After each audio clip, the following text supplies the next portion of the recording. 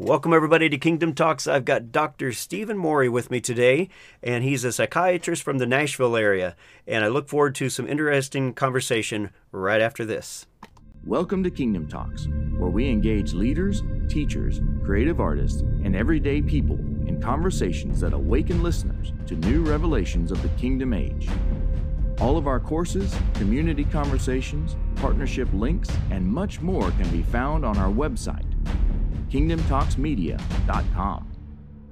Now, enjoy the show. All right, everybody, I'm excited to have Dr. Stephen Morey on with me. I've met you a couple times now in Nashville, and then we just had a weekend together in South Carolina. And I've always wanted to have you on. The things just hadn't worked out, but here we are. And would love to hear, Dr. Stephen, about your background and how you got into this movement. So tell us a little bit about who you are. Sure. And it was a good weekend. Lorraine and I enjoyed the time with you and Adina, and just sharing stories about heavenly journeys and our faith journey as Christians. It's good to be around folks of like-minded and kindred spirits. So, yeah. Same here. Loved it. I would say that we, I guess both of us in our family, Lorraine and I, we started out in a traditional Christian background, evangelical Christians, and loved what we learned. I learned a lot growing up, a lot of scripture, sort of a traditional Christian church with emphasis on the gospel of salvation, and learning and memorizing as much as you could of the word, which was fine. It was a good foundation, a good base. Yeah. Later on in life, I made a transition, Lorraine and I each did separately, into more of a spirit-filled life. And that was because I needed it at the time. I had gone through depression and needed healing, and we can talk more about that. We have a similar story. Yeah, we do. Yeah. And so that was a transition for me, when I was about 42 or so. So I'm 68. It was 26 years ago. And I was really thankful for that time of just growing rapidly in things of the Spirit and going on trips with evangelists and seeing all the signs and wonders, all the gifts of the Spirit, and it's really wonderful. But the most wonderful of all was, of course, the gift of the Father's love, a baptism into love. And functioning after that, it coincided with what I do as a psychiatrist. So it was a great transition for me. And those were great years, really growing and being filled with His presence. And at first, seeing the power of the Spirit, it's often a thing where people say, I'd like to do that. I like to see love with power. I want that. I want to do the stuff. But later, what I realized, and I think from the Father's teaching me, was that what's more important is spending time with Him. It's more important to honor the giver than the gift themselves, and to be in His presence and just love on Father and the Father loving on me, and growing those things during those years. It was wonderful. And great beginning, another sort of the second phase of my Christian walk. Yeah.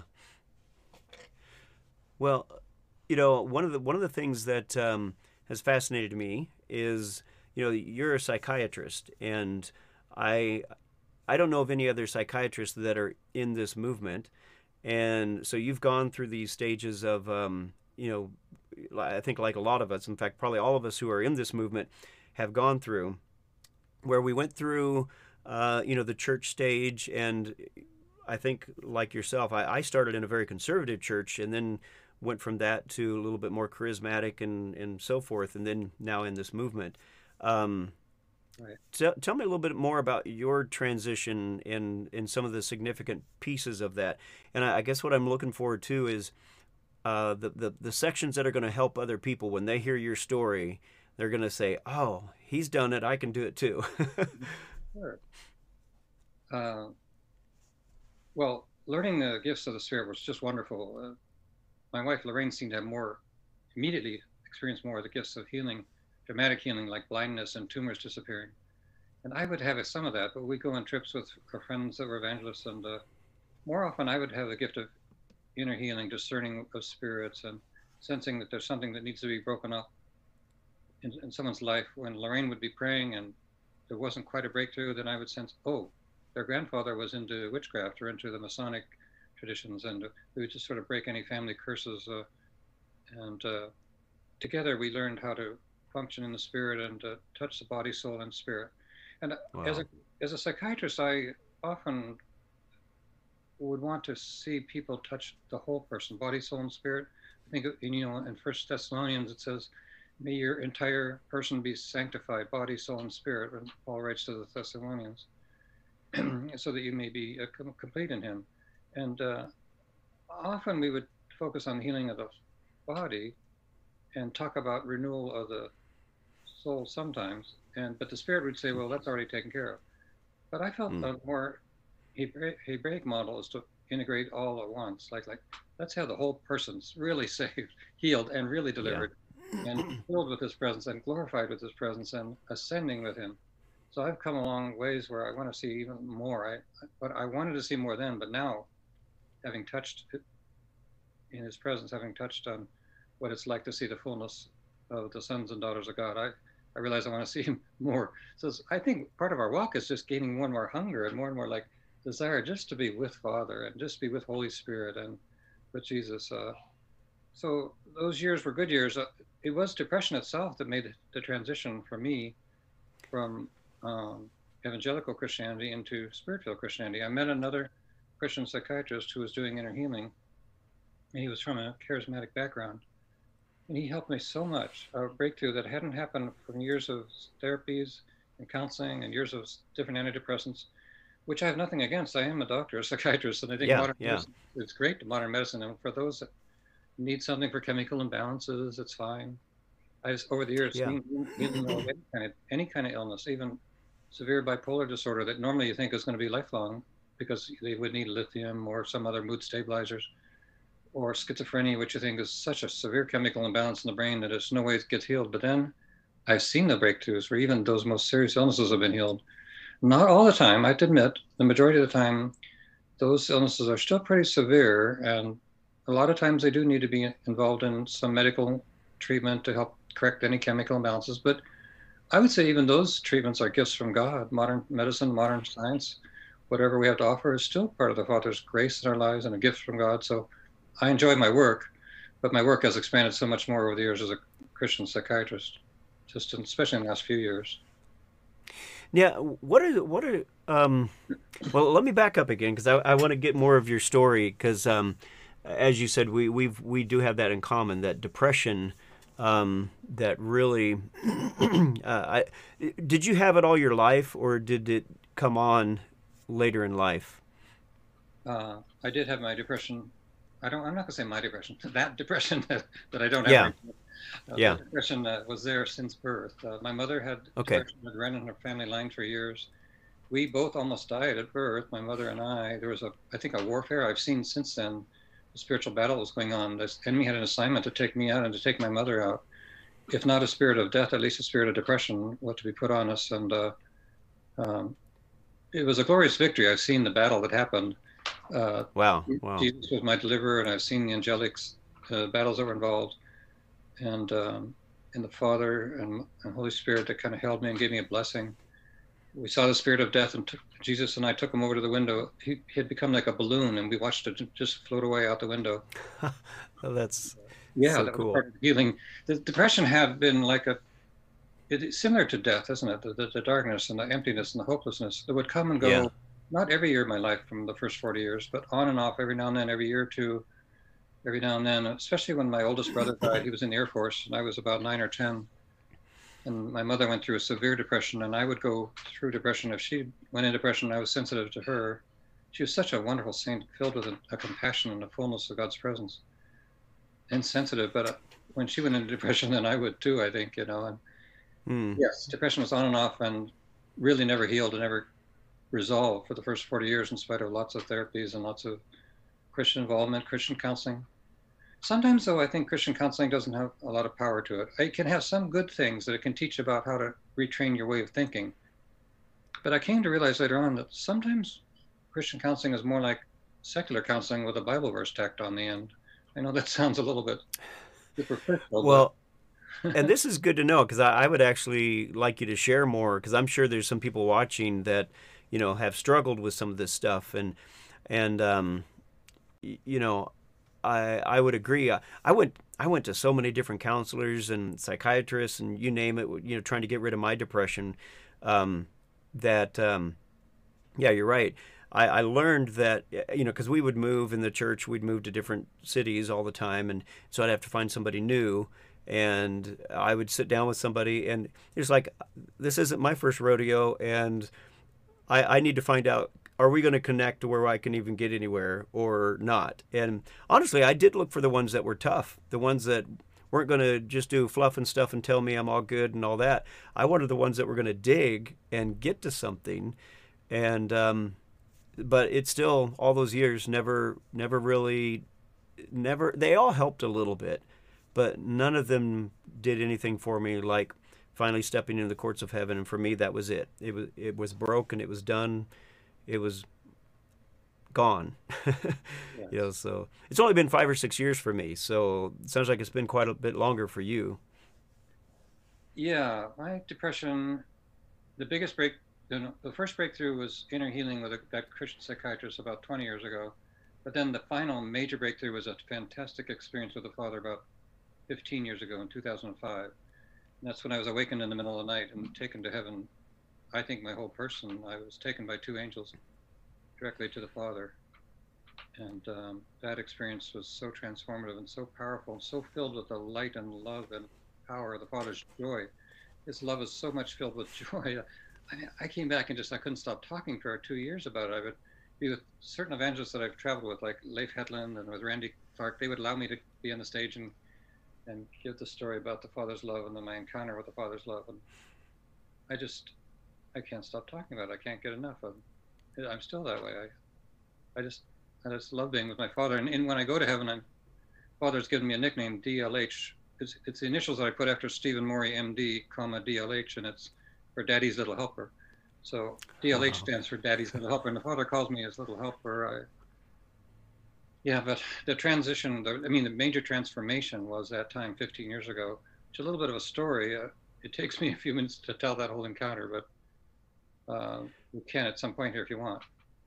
Yeah, I would, because again, I think this again is what people need to hear, because I believe that the transformative events that many of us face that help us cross over into this place of being able to go into the heavens is a heavenly experience. Right. And that when people begin to engage Father in the heavens, that's what begins to change us. And a lot of the garbage that is on us begins to just fall away because we're in the presence. And well, you know what? We got about, you know what? Let's take a break. And then when we come back, let's have you tell that story. Would that be all right? Sure, I'd be happy to do that, Bill. All right. Well, we'll be back right after this. Join the Kingdom Restoration Age online conference through the recordings. Well, I just want to say what awesome teaching has been on. The only solutions that exist are in the tree of life. And the goal is be loved. It's not just about speaking, it's about application. Do not stop at any one place. And Reformation to me is you're taking a system back to its original intent. Activate you into the fullness of who you are meant to be in your restoration design. Would you show us what on earth is going on? I mean, you just go for it, but you do it together. The diversity, the love, taught and demonstrated for how we need to operate and be transformed to thrive in this next age we have already stepped into. And I will often engage with my perfected self. We have to be in it. Wasn't that? You know what changed? And you know what I found out? I really want to do this, but I'm scared. And then trust your very first impressions about how the Lord looks today. Color, clothing, expression on the Lord's face. The rawness, the bareness, and man, that's what we need, Steve. I won't be offended. See our website, kingdomtalksmedia.com. All right, I am back with Dr. Stephen Morey, psychiatrist from Nashville. And, you know, I guess one thing I want to say real quick before you jump into your story, which I'm really looking forward to, is that you're one of the, well, you're the only psychiatrist I know that is in this movement. And that's part of the reason I really wanted to have you on here, because I think we need to see that there are people from all walks of life that are understanding the power and the experience of walking in the heavens. And so just appreciate you coming on here, and I really honor you and bless you for that. Thanks. So would love to hear this story that you have for us. And this is what really changed things for you. Is that correct? Right. For me, it was about 15 years ago. I had been growing that was a time in my life when for about 3 years, I have been filled with the Holy Spirit and having wonderful experiences of the Father's presence, the Holy Spirit, Jesus, getting to know them better, at the Triune God, and all the gifts of the Spirit. It was a great time. And we were living in Lancaster, Pennsylvania. I had a sense that at some point I'm going to experience more of the Father's presence. I had not heard of any of the people that do heavenly journeys. I hadn't read about the books of people from other countries, whether it's New Zealand or United Kingdom. And I mean, those are wonderful, and they all have their ways of doing things, which in a way, for me, it was probably better that I didn't know how anybody else did it. Because the way of going to heaven the first time for me was a sovereign act of God's grace. And here's what happened. I had been experiencing for a few years some heartburn now and then. No, not just now and then, pretty much every day, I'd say. And it was severe enough that it was going to cause constrictures in my esophagus if I didn't get treated right. I had to be on a pill every day, like Prilosec and similar type medicines, to really stop all acid in the stomach from refluxing in the esophagus, because it might cause stricture and pain. And so I was having pain that evening just before bedtime. My wife, Lorraine, had gone to bed. And as I was getting ready for bed, I'm thinking, well, I'm learning more and more about my identity as a son of God. And my Father's awesome. I've seen so many healings. And so I thought, well, I'm just going to say out loud a prayer, a declaration. And I said, Father, this is not right. I'm your son. I shouldn't have this thing going on every day, this heartburn. And I just want to know, when's it going to be healed, and what are you going to do about it? Yeah. So I sort of direct like there's the parables where the very direct woman would come and keep knocking on the door till she got her answer. Right. So that was me being very direct that night, and I went to sleep. But in the middle of the night, I was awakened by an angel on my right-hand side. I sleeping on the right-hand side of the bed, Lorraine be on the left, but I was on the right-hand side, and right beside me, he tapped me, this angel, and he was an amazing presence, quite large. I realized he was the same presence who almost was always with me to help with healing ministry and to help with protection. You might say a guardian angel. I got to know him later years. He represents the loyal love of God. In Hebrew, it's chesed, the loving kindness of God. And he has this, sometimes a brown furry and a mane-like appearance like a lion. Some of the cherubim are half lion and half man. They can turn, and he can turn and be a simple looking man. I mean, very humble looking man to walk in a room, you wouldn't recognize him.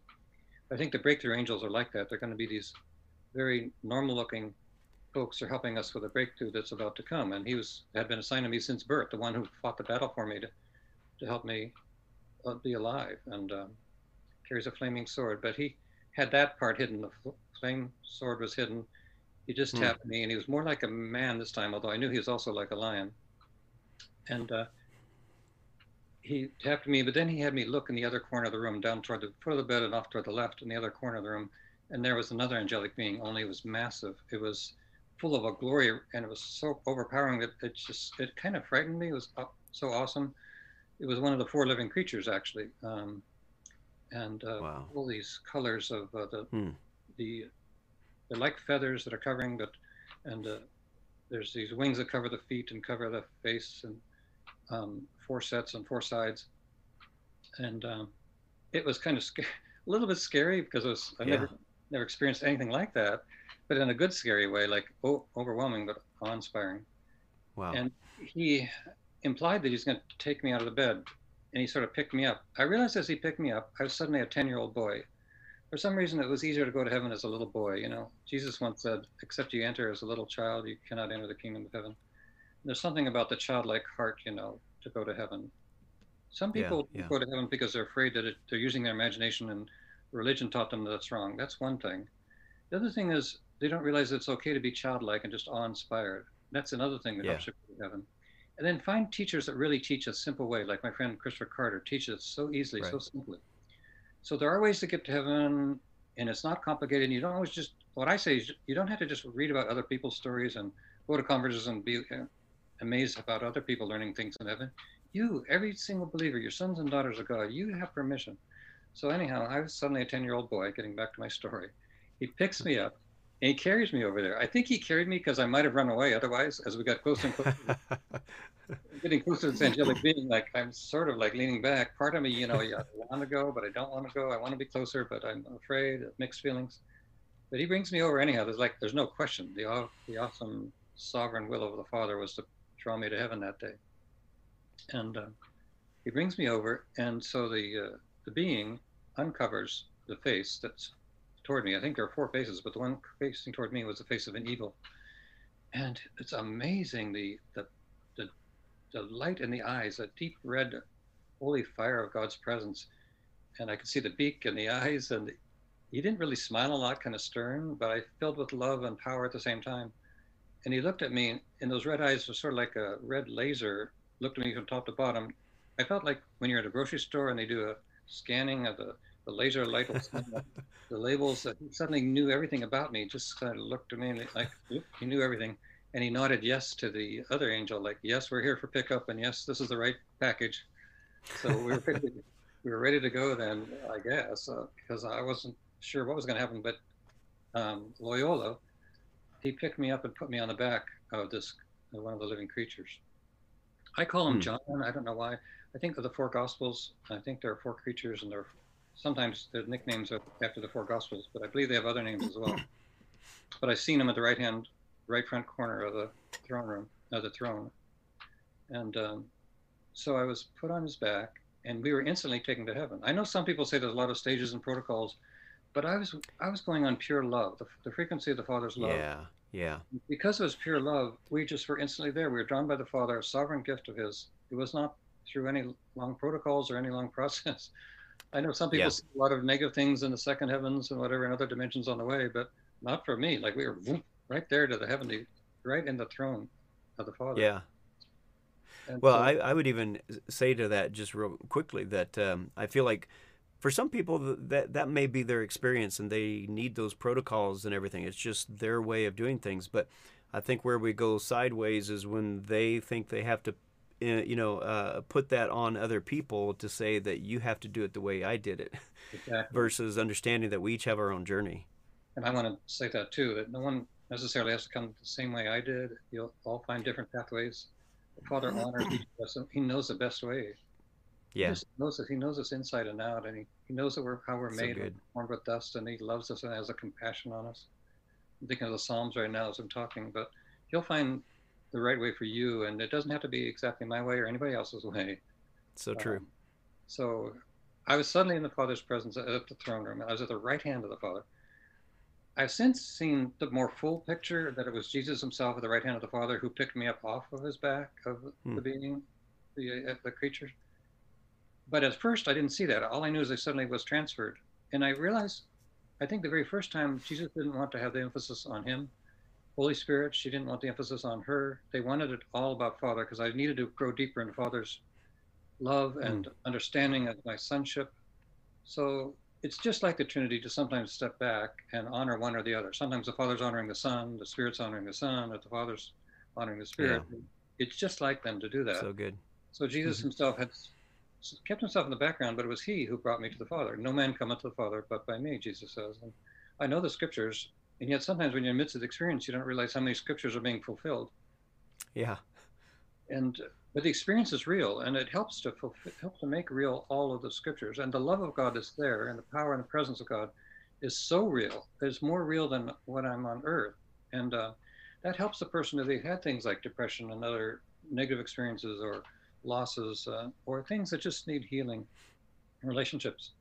I had done stuff with healing and to get the depression healed before this, including having some assignments against me finished through the courts. But this was like the finishing experience this day when suddenly this 10-year-old boy, awe-inspired, never in the Father's presence before, suddenly I'm sitting on his right knee. Jesus had set me there, and I'm just suddenly on his right knee. And he's got his strong right arm around me, just holding me close, and I felt so safe and secure. And I think there's nothing that's more secure than the Father's presence and the Father's love. Jesus said the same thing, my Father is greater than all. There's nothing like Father. No experience like the Father's love. And I felt the emanation of his love, waves and waves of love. but I also felt a deep joy and a smile on his face. He looked at me and he said, "So, I hear you have a question for me." Because, you know, when I went to sleep, I'd had this question like, "I've got heartburn, what are you going to do about it?" But suddenly I'm in the presence of Father, I'm looking up at him, and I'm like dumbstruck. I'm not sure I can say anything. Like, are you allowed to say anything? I think without the grace of Jesus, we couldn't even be in the Father's presence. You know, no man can see the Father and live. Yeah. Except if I think grace of Jesus, because I am in Christ, I was one with Jesus, and I was able to be in that place which some would say, the spirit of religion says you can't even be there. But I was there, and I knew I was there. I was experiencing his arm around me, sitting on a solid knee, the love and the smiling and the friendliness, the kindness of his voice. And he said, "Sir, so I hear you had a question." At first I'm quiet. I'm like, oops, I don't want to say anything. And he nudged me again. He said, "No, come on, I heard you had a question." And so I said, "Yes, sir. My question was about the heartburn, and I want to know what you're going to do about it." And suddenly he just burst out laughing. That was the funniest question you ever heard. He was roaring with laughter, and I was shaking on his, I was shaking on his leg, and he's roaring and laughing and shaking too with laughter.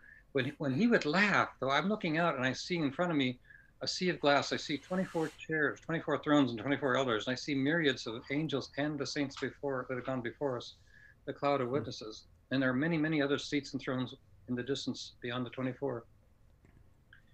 And I'm seeing these millions of people. It seems like you can see very far when you're in heaven.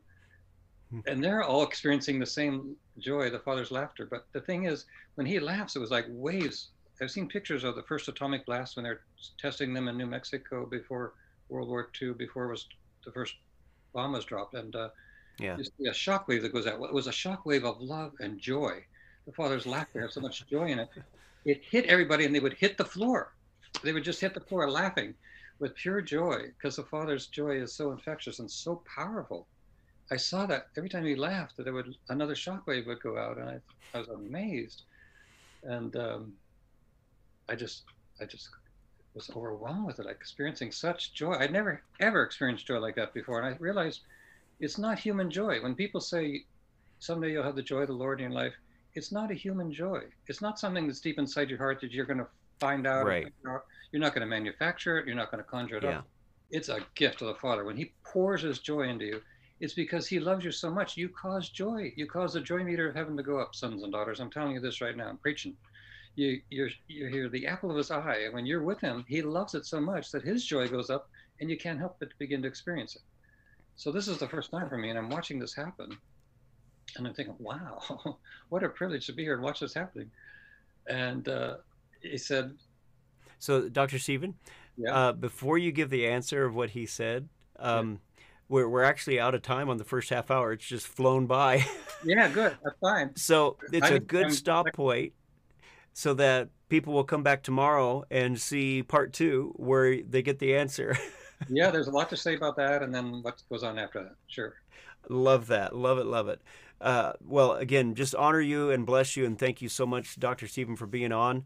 And to all of our listeners, come back tomorrow to hear what the Father says to Dr. Stephen in his journey there. So blessings to everyone, and we'll see you tomorrow. Take care. Bye-bye.